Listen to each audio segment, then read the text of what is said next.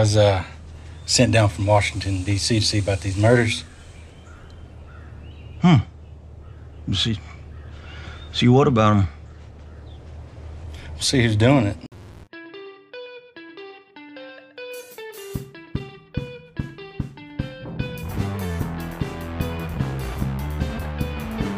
Welcome back to Back Porch Movies. Today we'll be reviewing Killers of the Flower Moon by Martin Scorsese. Killers of the Flower Moon came out this past October, and we're recording this on January 13th. It is streaming now on Apple TV for free. Chris, you were telling us before this started, and we've already had one aborted attempt at this because of some Wi-Fi issues, but can you retell us for the third time what your wife told us about this movie?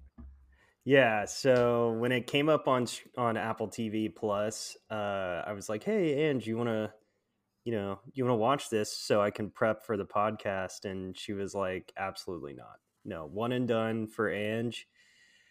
And I feel like that's for a lot of people. Like, I don't know if this is gonna be a rewatchable Scorsese film. I feel like he's half and half too.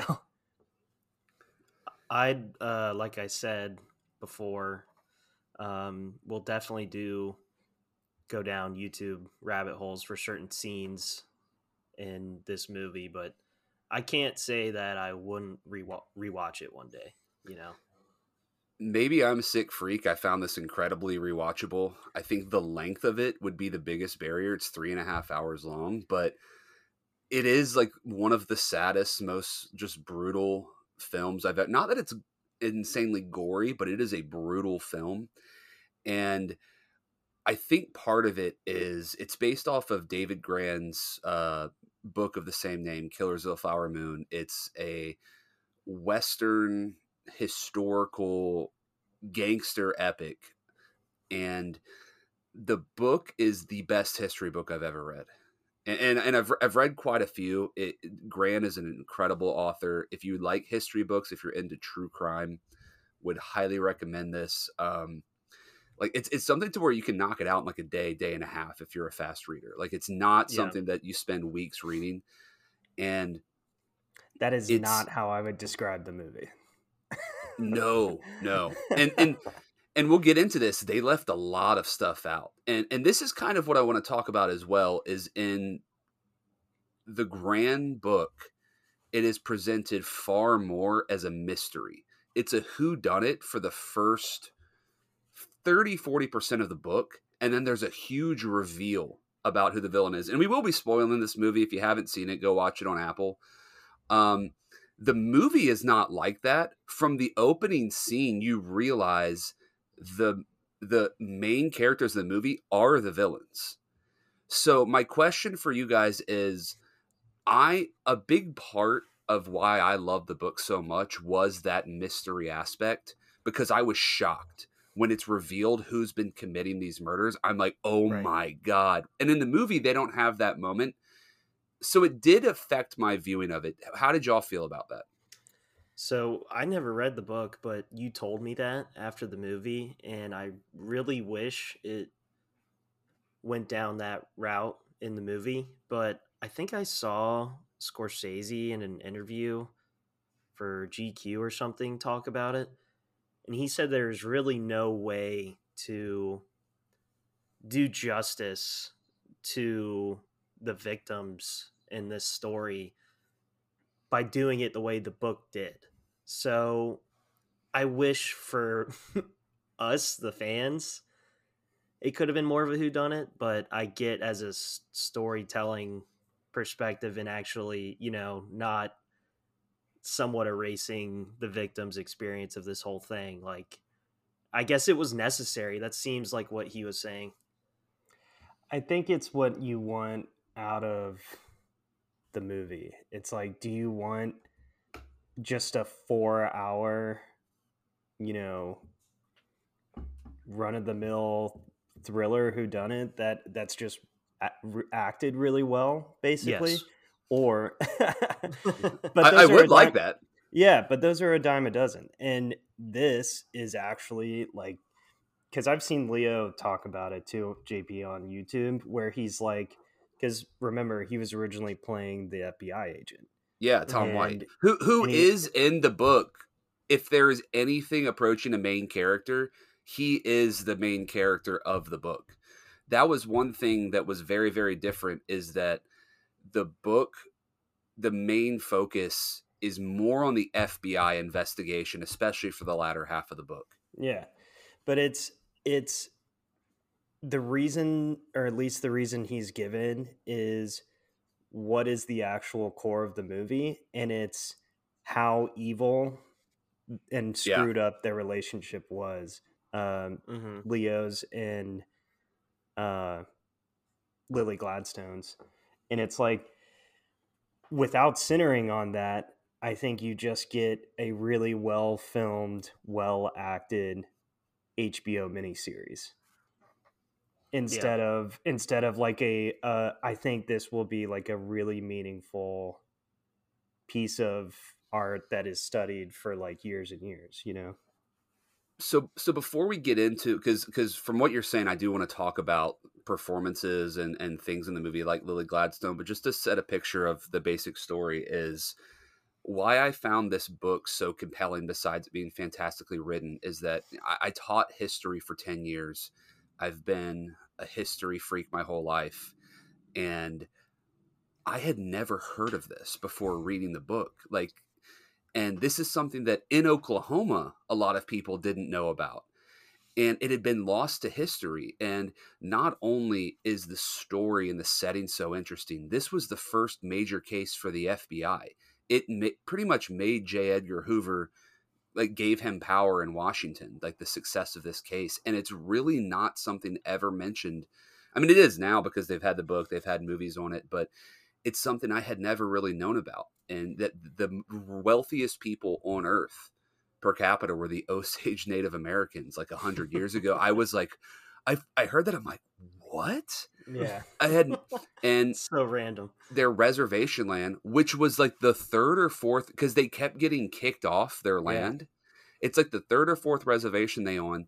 There's all this black stuff popping up, and they're like, what is this? And it's like, well, it's oil.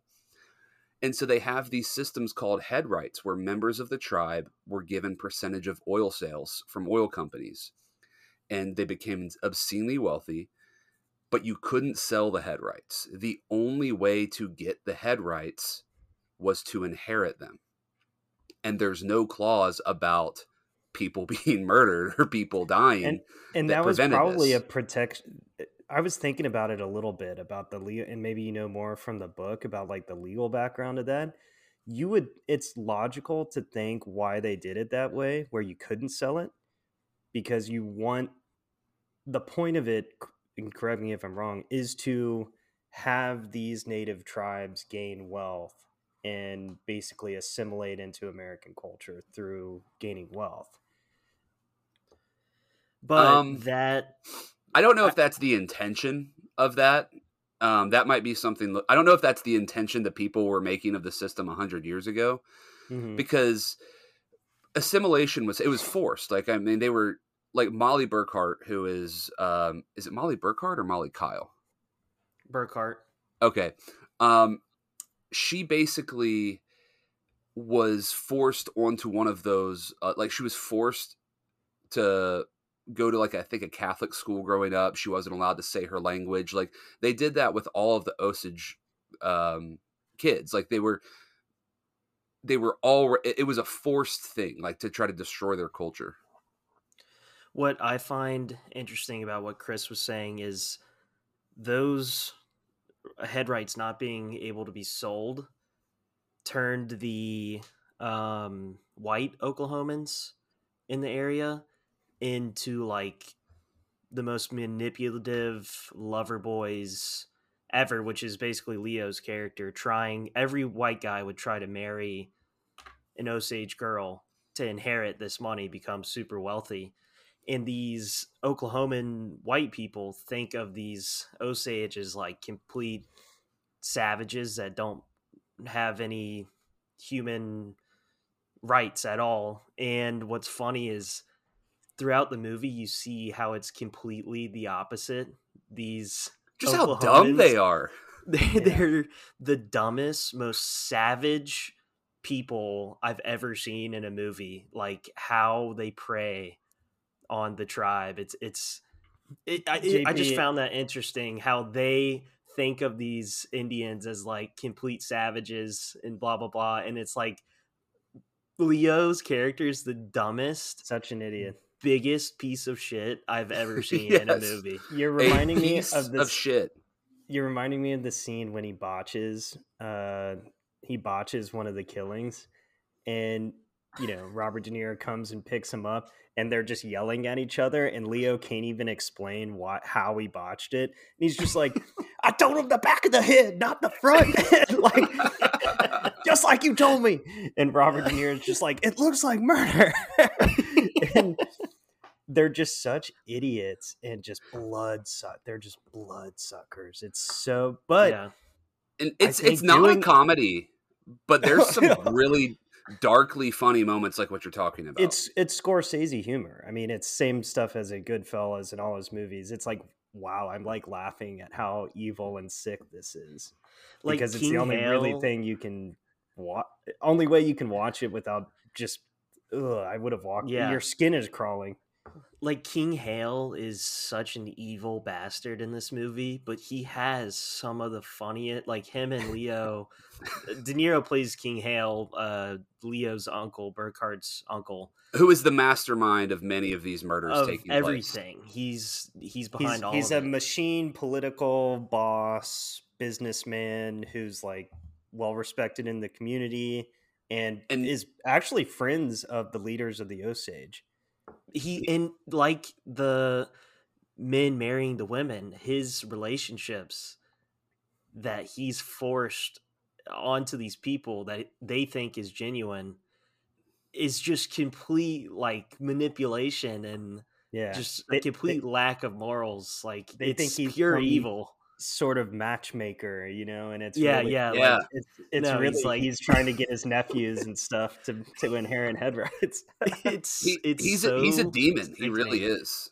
But at the same time in the movie, to add some like levity, I guess, he does at times have funny lines and you can't help but laugh at the complete absurdity that this actually happened. Like when he's taking some Osage guys to the doctor that he considers them his nephews, and I take care of you, you take care of me, and he's taking them to the doctor like a damn zoo animal, and they're getting inspected. It's like, this is the most ridiculous, insane thing I've ever seen. And you know why he's doing that is because he took out a health insurance policy on his best friend.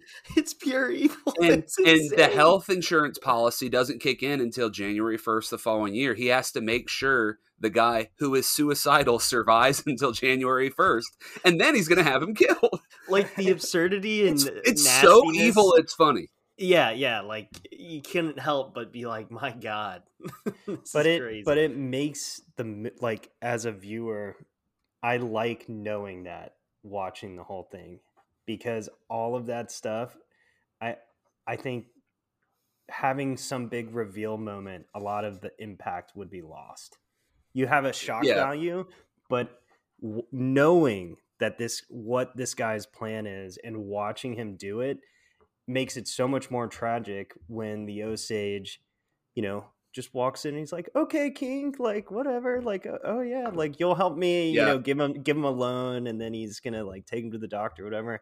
He thinks all is well, and you're just like sitting there being like it's like a cheap horror movie where you're like, don't open the door. Like, yeah. But you know they're going to. yeah. So the movie is essentially introducing you to the Osage, and it centers on this one family, the Kyle family, that is a mother and I believe 4 sisters who start dying one by one. And there's like cousins of this family also dying as well. And this is something that I was at the book reading at like 2 a.m. I had to teach the next morning and I couldn't put it down. The scene towards the beginning of the film where they have a tribal council, which was one of the best like 5 minutes of the movie, in my opinion. And they're like, we're going to send this guy to DC to talk with the senator. and the guy goes to DC, leaves his hotel, and gets brutally murdered, stabbed like 80 times in an alleyway. And I dropped the book. I was like, like, Yeah. and then they hire a private investigator. Well, he gets beaten to death, like in town, and by Leo. Later Yeah. revealed. and it's just, there's no mechanism to protect these people because the ones that should be protecting them are in on it. And that's what ties into, this is how the FBI was just like a fledgling organization. It wasn't even called the FBI. It was just called the Bureau of Investigation back then. And they basically get assigned to it. And it's basically like a bunch of like Texas Rangers and like random dudes that had been in the military that go there undercover for like a year and try to solve what's going on. And this is the thing too. People knew what was going on. Best part of the movie, Gabe, my favorite scene right there is when when Ernest turns state's evidence, and then they call him in, try to push him a little bit. His own lawyer brings him into the Masonic temple. The door swings open. Great shot.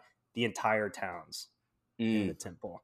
And it's like every character you've seen throughout the movie, throughout the town, knows what's going on and is in on it. Yes. And you're like, oh my God, it's everyone. It's the entire town. And that's a huge part. I want to talk about that later when we talk about the ending of the movie, because that is something that is just, it's so sick. We're just using sick, evil, twisted. It's like, that's what this was. It's so crazy that it happened. This wasn't that long ago. This is 100 years ago. Like, this is the 1920s. Like, they were having the World Series. Like, this is not that long ago, dude. But let's talk about some of the performances, because we have star-studded cast. And Great yet cast. the one that jumps out is Lily Gladstone, who she's been in several movies. This is the first thing I've seen her in. I know she was in First Cow, supposedly really good in that. I never saw it, but she has such an incredible screen presence to be able to be in a scene. And part of this is due to like how Scorsese's filming, but to be in a scene with De Niro, to share the screen with DiCaprio half the movie and outshine them when they are delivering A+ performances, it's amazing. She is magnetic in this movie. Yeah, that's what I was going to say. If she can be in every scene with De Niro and Leo and later on Jesse Plemons and all these great actors, it's like she shines through. Just I don't know if it's more so the plot or at her actual talents, but I don't know. She's just stole this every scene, it seemed like. This is a movie where like John Lithgow plays like the fifth supporting character. And Lily Gladstone, which just tells you how stacked the cast is. And then Lily Gladstone being like Gabe said, like, I think she's been in stuff. She's not like super well known, but there's a reason she's going to win every award this year. There's a reason like she won the Golden Globe. She's definitely going to win the Oscar. And it's because she steals every scene from Leo, who is giving a legendary Leo performance. And I'm going to be honest with you, the two of them have chemistry. They love each other. Yeah. And he's a sick fuck helping to murder her family and all her friends. And yet it's kind of like you can see the sexual tension in the air between them. And that's what the movie's about. It's really about them two loving each other while he's murdering her. And the entire time, I know we're supposed to talk about the performances, but like the entire time, I'm like, she knows. I think she knows. She kind of knows she's being murdered, but she just loves him. Yeah, I think towards the latter half of the movie, you know, she knows and just wants to deny it. She's in denial about it because she actually right up till the very loves end. Him. Yeah, she actually they have loves kids him. Together. Yeah. That is one of the sickest parts is that when the bombing happens and Oh his God. sister-in-law and brother-in-law are killed in the bombing, right? In real life, his child was actually supposed to be spending the night there that night. So Jesus. that is something that I think the movie doesn't necessarily properly do, is that he was more evil in real life. And I think that they might have built up their relationship a little bit more with him acting like, I didn't know I was poisoning her. Like, it's like he was more aware of what he was doing than just being stupid. He did know, Yeah, but that's the thing. In the movie, he does know. He's just playing dumb. He does know. knows. I think she, towards the end knows, and they're both just in denial about it because like Chris said, you can tell there's like so much tension every time they're together. He's literally injecting her with poison, killing her, and they're like, God, I love you and I want to bang you. God, oh my, like It's so nice. it's so fucked up. What it reminds me of is that story that we heard recently about our friend's roommate who kept convincing himself his phone was being hacked, but he was the one faking that it was being, like, it's like someone convincing themselves that it's happening, but it's like, but you're doing it. Yeah. Yeah, And, like you're you the know- one causing the problem. It's when he tastes it, when he's like, he pours something in his drink because he just knows he's just such a piece of shit. And he's just like, I deserve to be poisoned too. And I was just like, oh my God, dude, this is getting disturbed. Eventually, I was literally elbowing Angelica, being like, can we just wrap this thing up? I'm really uncomfortable. It's really hard to watch because you're watching all of these guys crowd around this woman and say, this is the best medicine. And you know it's poison. They all know it's poison. She probably knows it's poison. And yet you've got to watch her take it over and over again. It's really tough to watch. And what's even crazier is this towards the end when she's forced to go to the hospital, like the FBI takes her or whatever. She gets well like so quickly. It's literally a simple fix of just like a normal dose of diabetes or insulin for diabetes, and she's good to go, and she's back to full health like relatively quickly. So Yeah, that really shows like what Leo was doing was just so what fucked does up. she ask? What was in the needle? What was in the needle, Ernest? Like, and she just keeps asking that behind the court, or is that in the jailhouse? I can't Or, remember. yeah, in like, the jail. Yeah, and he just won't say it because It's he like, knows. Because I know. it was medicine. It was medicine. They told me it was medicine. It's like, no, you're killing her. Yeah. the dynamic between him and De Niro is so great in this movie. And De Niro at the age of like 80 is playing. That's the thing too. I was concerned about this. I mentioned this, a couple years ago when they announced the cast list. De Niro and DiCaprio are so incredibly miscast in this movie, and yet they were fantastic. Like, De Niro is playing a guy that's performance in years. and he's supposed to be playing. He's supposed to be playing a 45-year-old, and Oh, DiCaprio wow. is supposed to be playing a 25-year-old. Oh, And and so to me, watching it, I had always wanted DiCaprio to play King Hale in the movie, and yet I'm watching De Niro, and them portraying him as an older guy is actually, it's pretty well done. Yeah, he's playing an age appropriate and not much like physical violence that he does himself. So it's like, oh, so it's just purely Robert De Niro acting evil, and you're like, okay, this actually works, and he blows everyone off the screen except Lily Gladstone. But The blows duplicity- Leo off the screen every time he's in a scene with him.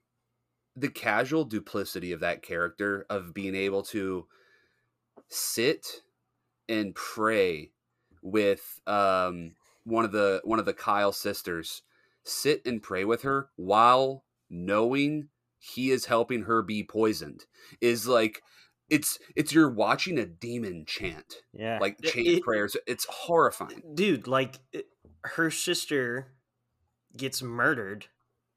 They go see the body. All the people are crying. Her whole family's crying, and King Hale is right there knowing that he put the hit out on her sister. and he's like, "Oh my god, I'm so sorry. We're gonna get through this. We're gonna get through this. You know, I'll take care of you." It's like, Doesn't he go $5,000 for whoever catches this guy? Or yeah, something? yeah, and they're the whole tribe's like, that is so honorable. King Hale's like the Yeah. man, and he's literally a wolf in sheep's clothing. It's insane. Which is why the twist in the book was so effective, because you're like, not this guy. What? He's their friend.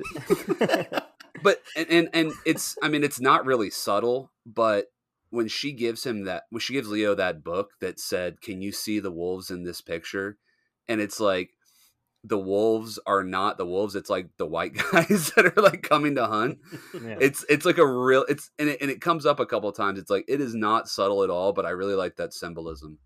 Mm-hmm. I forget, was it one of the wedding scenes? I think there was like 2 or 3 in this movie, but one of the wedding scenes, King Hale is just like so happy at the wedding, and it's one of the only times you see him like super stoked.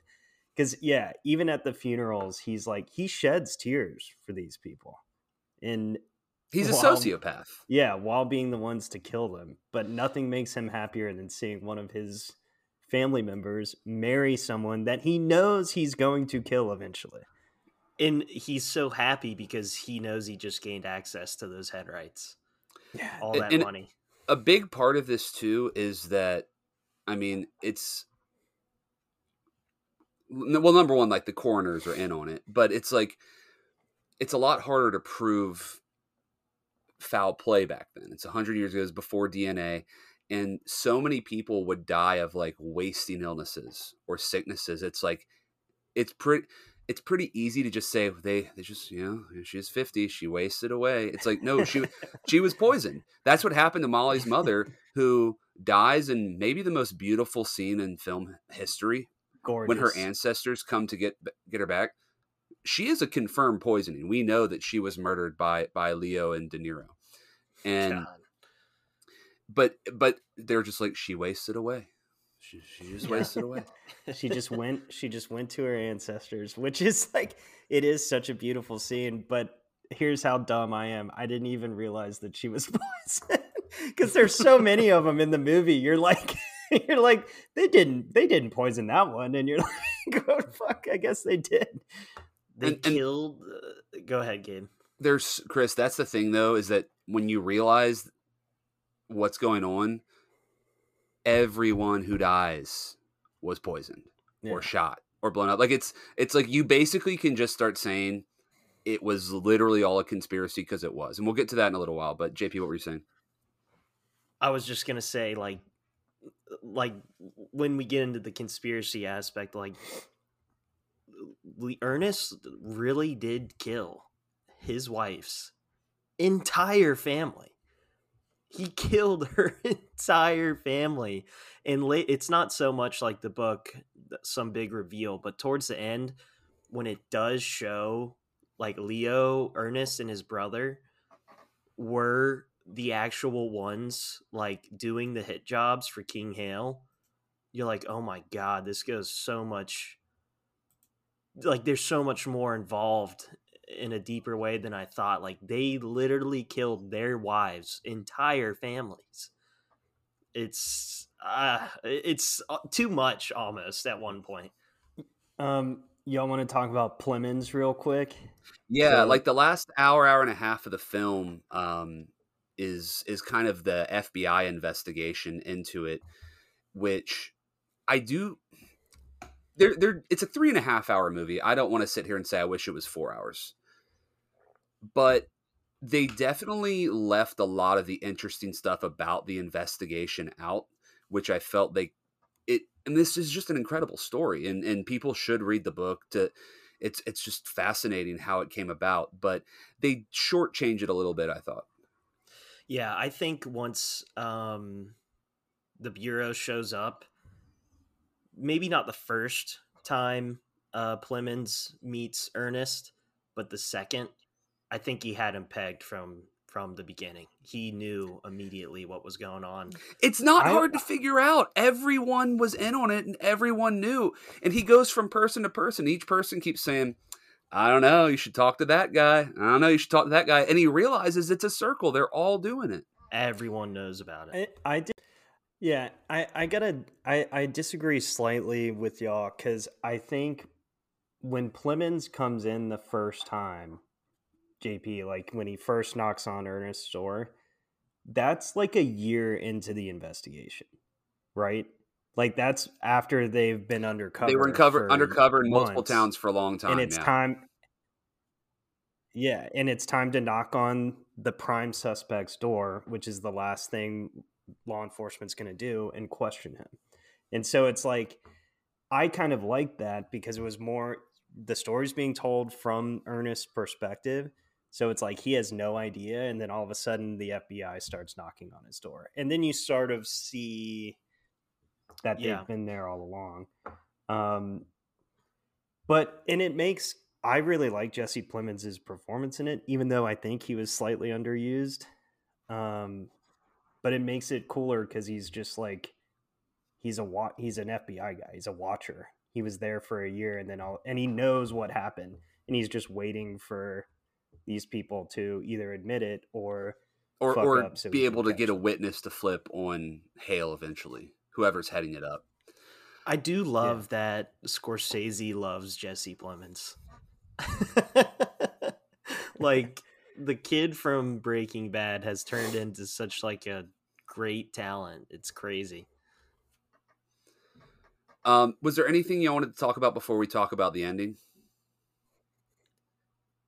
I wanted, go ahead, Chris. I just got one thing. I mean, just like, so I know we've talked about The Searchers before on here. This is like in Martin Scorsese being obsessed with The Searchers. I think him filming like a true Western like this is maybe the prettiest thing I've ever seen. There's some of the shots in this movie. I'm just like, damn, I wish this guy just made like a John Woo movie. Just like the opening few minutes of the Osage discovering the oil, I'm like, I could watch an hour of just this, like with no dialogue. Yeah.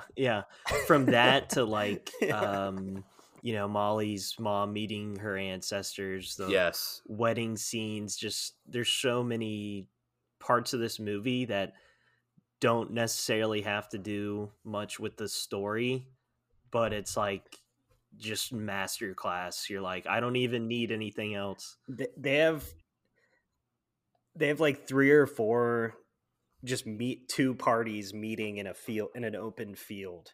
And every time I saw it, I was like, you're like, God, I got to travel to Oklahoma. It's like, why? I wanted to say before we talk about the ending, so this movie being 3.5 hours, that throws a lot of people off. And it is a tough watch for the subject matter. But I think right when we walked out of the theater, we kind of talked about this, Gabe. You are so like, just this movie completely takes you in. Like, you're so enraptured by the whole thing. Like, it's 3.5 hours, but I didn't feel like it was 3.5 hours. Like, you are so focused and you're so into the story. Like, what the fuck is going on here? This is insane. That it being a giant, epic, super long movie didn't really feel like it. And I feel like it really is a must watch for people. And a testament to that statement is Lena falls asleep in every single movie, and a 3.5 hour movie is just a death sentence. Was awake the whole time and was like tapping me, like, like Chris was elbowing Ange, like she was like, oh my God, what's going on? Lena not walking out after the first 5 minutes where the engrossing. mom gets shot while like strolling her baby, miraculous.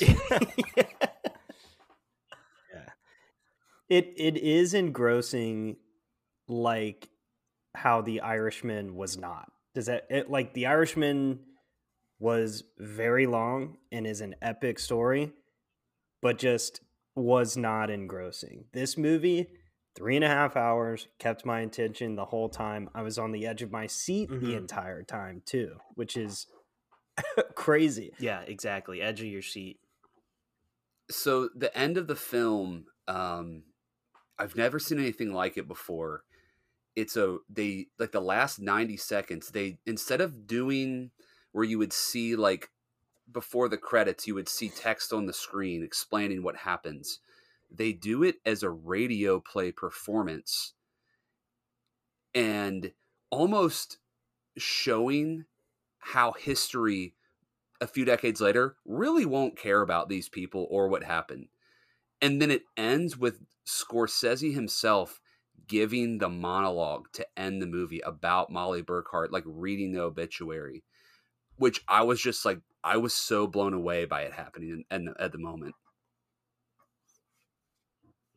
I loved it. I absolutely loved it. And I think you interpreted it 100% correct, Gabe. It makes total light of the entire story.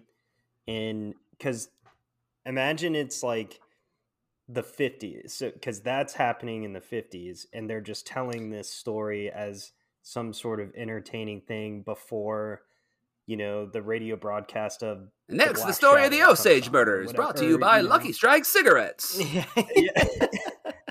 Yeah, exactly. It's, you know, the Lone Ranger serial is coming on, and this is just a preview. And I loved that I like when Scorsese pops in his own movies, like Hitchcock, and then two, the fact that he reads her obituary and there's no mention of basically any of her actual life is such a gut punch after 3.5 hours of getting your head kicked in by this like movie. It's just such a gut punch, and you're like, oh god. And yeah, it gets even worse, and you realize that no one was truly punished for this. Yeah, like Hale went to prison and left and went to a nursing home. No one gave a shit. King Hale was apparently, when you go on his Wikipedia, he was apparently like an old man in a nursing home going, I would have gotten filthy rich if Ernest would have known how to kill people. It's crazy. And I've never seen, like Gabe said, I've never seen the end of a movie like this, a historical movie. Like, you know, Gabe said, usually it's the text on screen, but I've never seen an ending like this. And like you said, it was just a total gut punch because it was just a true crime pod in the 40s or 50s. And it was just a little bit of entertainment and glosses over all of it. And I think Scorsese coming out himself to give that ending monologue about her obituary and how bland it was and how no one really gave a shit was really him saying like how much this story means to me and how much it should mean to you as a viewing audience, like how people could get away with things like that and we don't even know about it necessarily. I think it also emphasized the deep respect he has for her, not as a character, but as a person. And that is something that often gets lost in true crime. It's something that gets lost in history is, you know, people just become statistics. And I think a big part of it was reminding us that she wasn't just a person who had her family murdered. Like, she was a person who mattered and a person who didn't receive true justice in her lifetime. Yeah, you hit the nail on the head. That's exactly what I think he was going for. And like Chris said, just total gut punch after an entire gut-wrenching 3.5 hours. And it stays personal though, because like the FBI stuff, the fact that the president was, which I don't know if that was real life. Of that is I'm not sure if that was in real life. It might have been, but I don't know if it was. But just the fact that all of that's happening in the background, like, and it just focuses on this woman who had horrific shit done to her. Like for her at the beginning life. of this episode, when I was mentioning how they could have gone the route of the book and made it more of a thriller, whatever. And I heard after the movie, critics saying it somehow diminished the experience of the Osage and blah blah blah. And I was like, Oh, I what didn't the think fuck are they it diminished talking at about? all. It did the exact opposite. Scorsese himself said, like, those people are crazy. I literally made the movie this way to do it correctly and to honor these people's story that I deeply care about. I just think that critique was fucking nuts. It's like he did the exact opposite. Total personal story. So that personal touch is what the ending of the book is. So there's like a couple chapters at the end of the book, and Gran does this at the end of his book sometimes, is he inserts himself into the end and talks about his research. So like for The Wager, which is his book that came out last year, that's going to be Scorsese's next movie, he talks about his actual travels to the island that a lot of The Wager takes place on in the time he spent there. Killers of the Flower Moon, a lot of the inspiration for his book comes from when he's at a museum for the Osage in, I think, Oklahoma, and there's like a picture that's been like cut off, and he's talking to like one of the people there, and they're like, we couldn't bear to look at like the face of evil. And he's like, what are you talking about? And I think that picture was like, they took King Hale out of it. And this is something that happened 100 years ago, but you've got people who grew up with like their grandparents being murdered. Their aunts and uncles were murdered, and they're still alive today. And Gran talks about how he went there and he's visiting and talking to these people. And the Osage murder case, the Reign of Terror, they cause it, focuses mostly on this one family. And then overall, it's thought that it's been proven that 60 Osage were killed over like a 10 to 15 year period to get the head rights.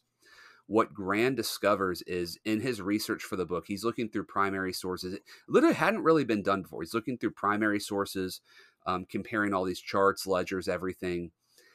And what he was able to determine is that it's kind of that scene in the, when the town is all talking with Leo, trying to convince him not to, everyone was in on it.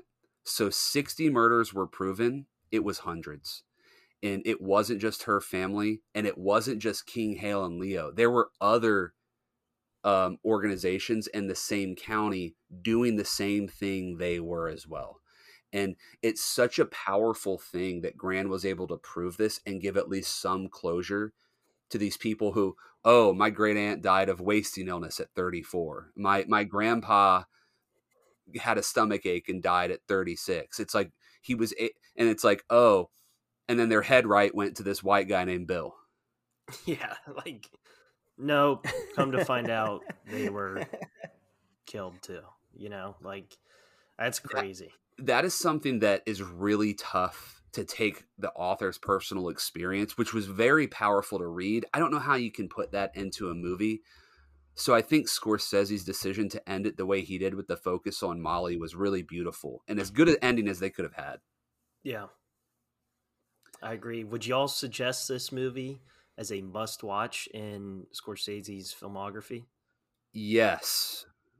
I would say Now, so as well. I would be interested to know, for me, I'd have to rank them. I don't know that it cracks the top 5. I also don't know that it doesn't. It's probably in the top 10. What would y'all say? It's in my top 10. I don't think it's cracking the top 5, but that's more of a testament to Scorsese himself. If this is any other director, this is probably their best movie they've ever made. Great point. By far. I feel like I've said this about a lot of movies recently, but I think I need like a couple of years. Similar to how we talk about Dune. That. And then, because I think, in like 10 years, I think I may go, wow, Killers of the Flower Moon might be one of the best movies ever. Right now, it's just like, I don't know, because you're like, it's Goodfellas and Raging Bull and Taxi Driver and all this stuff. And it's just too new, you know?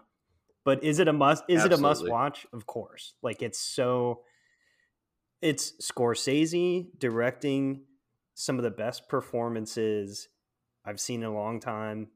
That it actually keeps your attention and entertains you the entire So time. awards wise, we're about 2 months out from the Oscars, and it's unfortunate because this movie came out the same year Oppenheimer came out, another huge budget, long historical epic by a legendary filmmaker. That is the one that is going to win most of the awards. I think Killers of the Flower Moon is going to be nominated a lot, and it's going to go up against Oppenheimer in every below the line category. Scorsese's going to get nominated for director. He's not going to win. He'll get nominated for best picture. He's not going to win. Lily Gladstone is the front runner right now for best actress. She has a good chance. She should win, and it should. I don't know what else would win, like best adapted screenplay. Maybe adapted screenplay. The screenplay was written by Eric Roth, who's been nominated 6 times, never won, and he's the dude that wrote Forrest Gump, which is one of the worst books I've ever read and one of the best screenplays. So I want this to be a makeup Oscar for 94, him not winning Forrest Gump. That's crazy. You want my take? I think this loses adapted Very screenplay possible. to Barbie. Very possible. Because I don't think Barbie's going to win anything at the Oscars, so they're going to toss it a bone. And they know Scorsese, Leo, they don't have to give them anything. Lily Gladstone's going to win, so it's going to get its moment. I think it has a chance against Barbie for costume, and I think Oppenheimer is going to sweep it. I do think you're right. Technical awards. It's damn. I will riot if I'm Just Ken doesn't win best song. I think it's going to be Dance the Night Away. It'll probably get nominated multiple. It might be the Dua Lipa one. I'm Just Ken's better. Just saying. It's too bad that they didn't have a musical performance in Killers of the Flower Moon. Yeah. Hey, you know what's weird though? Same feeling I have in my stomach after watching this movie that Oppenheimer left me with too. I just felt like a sense of dread and like the world sucked. Which is why you then go watch Barbie. When this movie came out in October, it was the same time that the #1 movie in America was the Taylor Swift movie, the Eras Tour movie. And so a lot of people reported that they're trying to watch Killers of the Flower Moon, and you're watching Molly's mother die and her ancestors be there, and you just hear like "You Belong With Me" like through the studio walls, and like 100 like teenagers screaming the lyrics. So a lot of people's like their viewing of this got ruined by that. Yeah, I actually know someone personally who that exact thing happened to, and she was raging, apparently. That's hilarious. What do y'all think about this movie? Lost money. So it made like 150 something at the box office, which for a 3.5 hour Scorsese epic is good. But it would have had to make like 500 million just to break even, which was never going to happen. Yeah, I don't think Apple cares at all. I think that, and also Scorsese doesn't have the pool that Nolan has with younger generation. He just doesn't. And I don't think Scorsese cares either, because it's like he hasn't cared about that for years. But I think, you have Apple. It's like, okay, we have a streaming Scorsese movie that will be in our IP forever. And then awards recognition and all that stuff. It's totally worth it for them. It's just a big, giant advertisement for Apple TV Plus, which is sad. Any final thoughts? What is your, like, when you're watching, what's your one line thing about this movie when you're telling? Is it the direction, the performances, it's the story? The story. For me, it's the story as well. Go see it for the story. It's something people have never heard about, and it's a really interesting, super sad, gut-wrenching like artifact from American history that's not talked about enough. So that's my one-liner for someone to go see it. It's significance, basically. I could choose any of it, but I would agree that JP summed it up how I would sum it up. Yeah, it's worth your time. Definitely. So make sure to check out Killers of the Flower Moon on Apple. If you don't have Apple, definitely worth getting. Has some great TV, and I guess they're going to start having more movies. We got some more episodes coming out for y'all soon. Thank you very much for listening.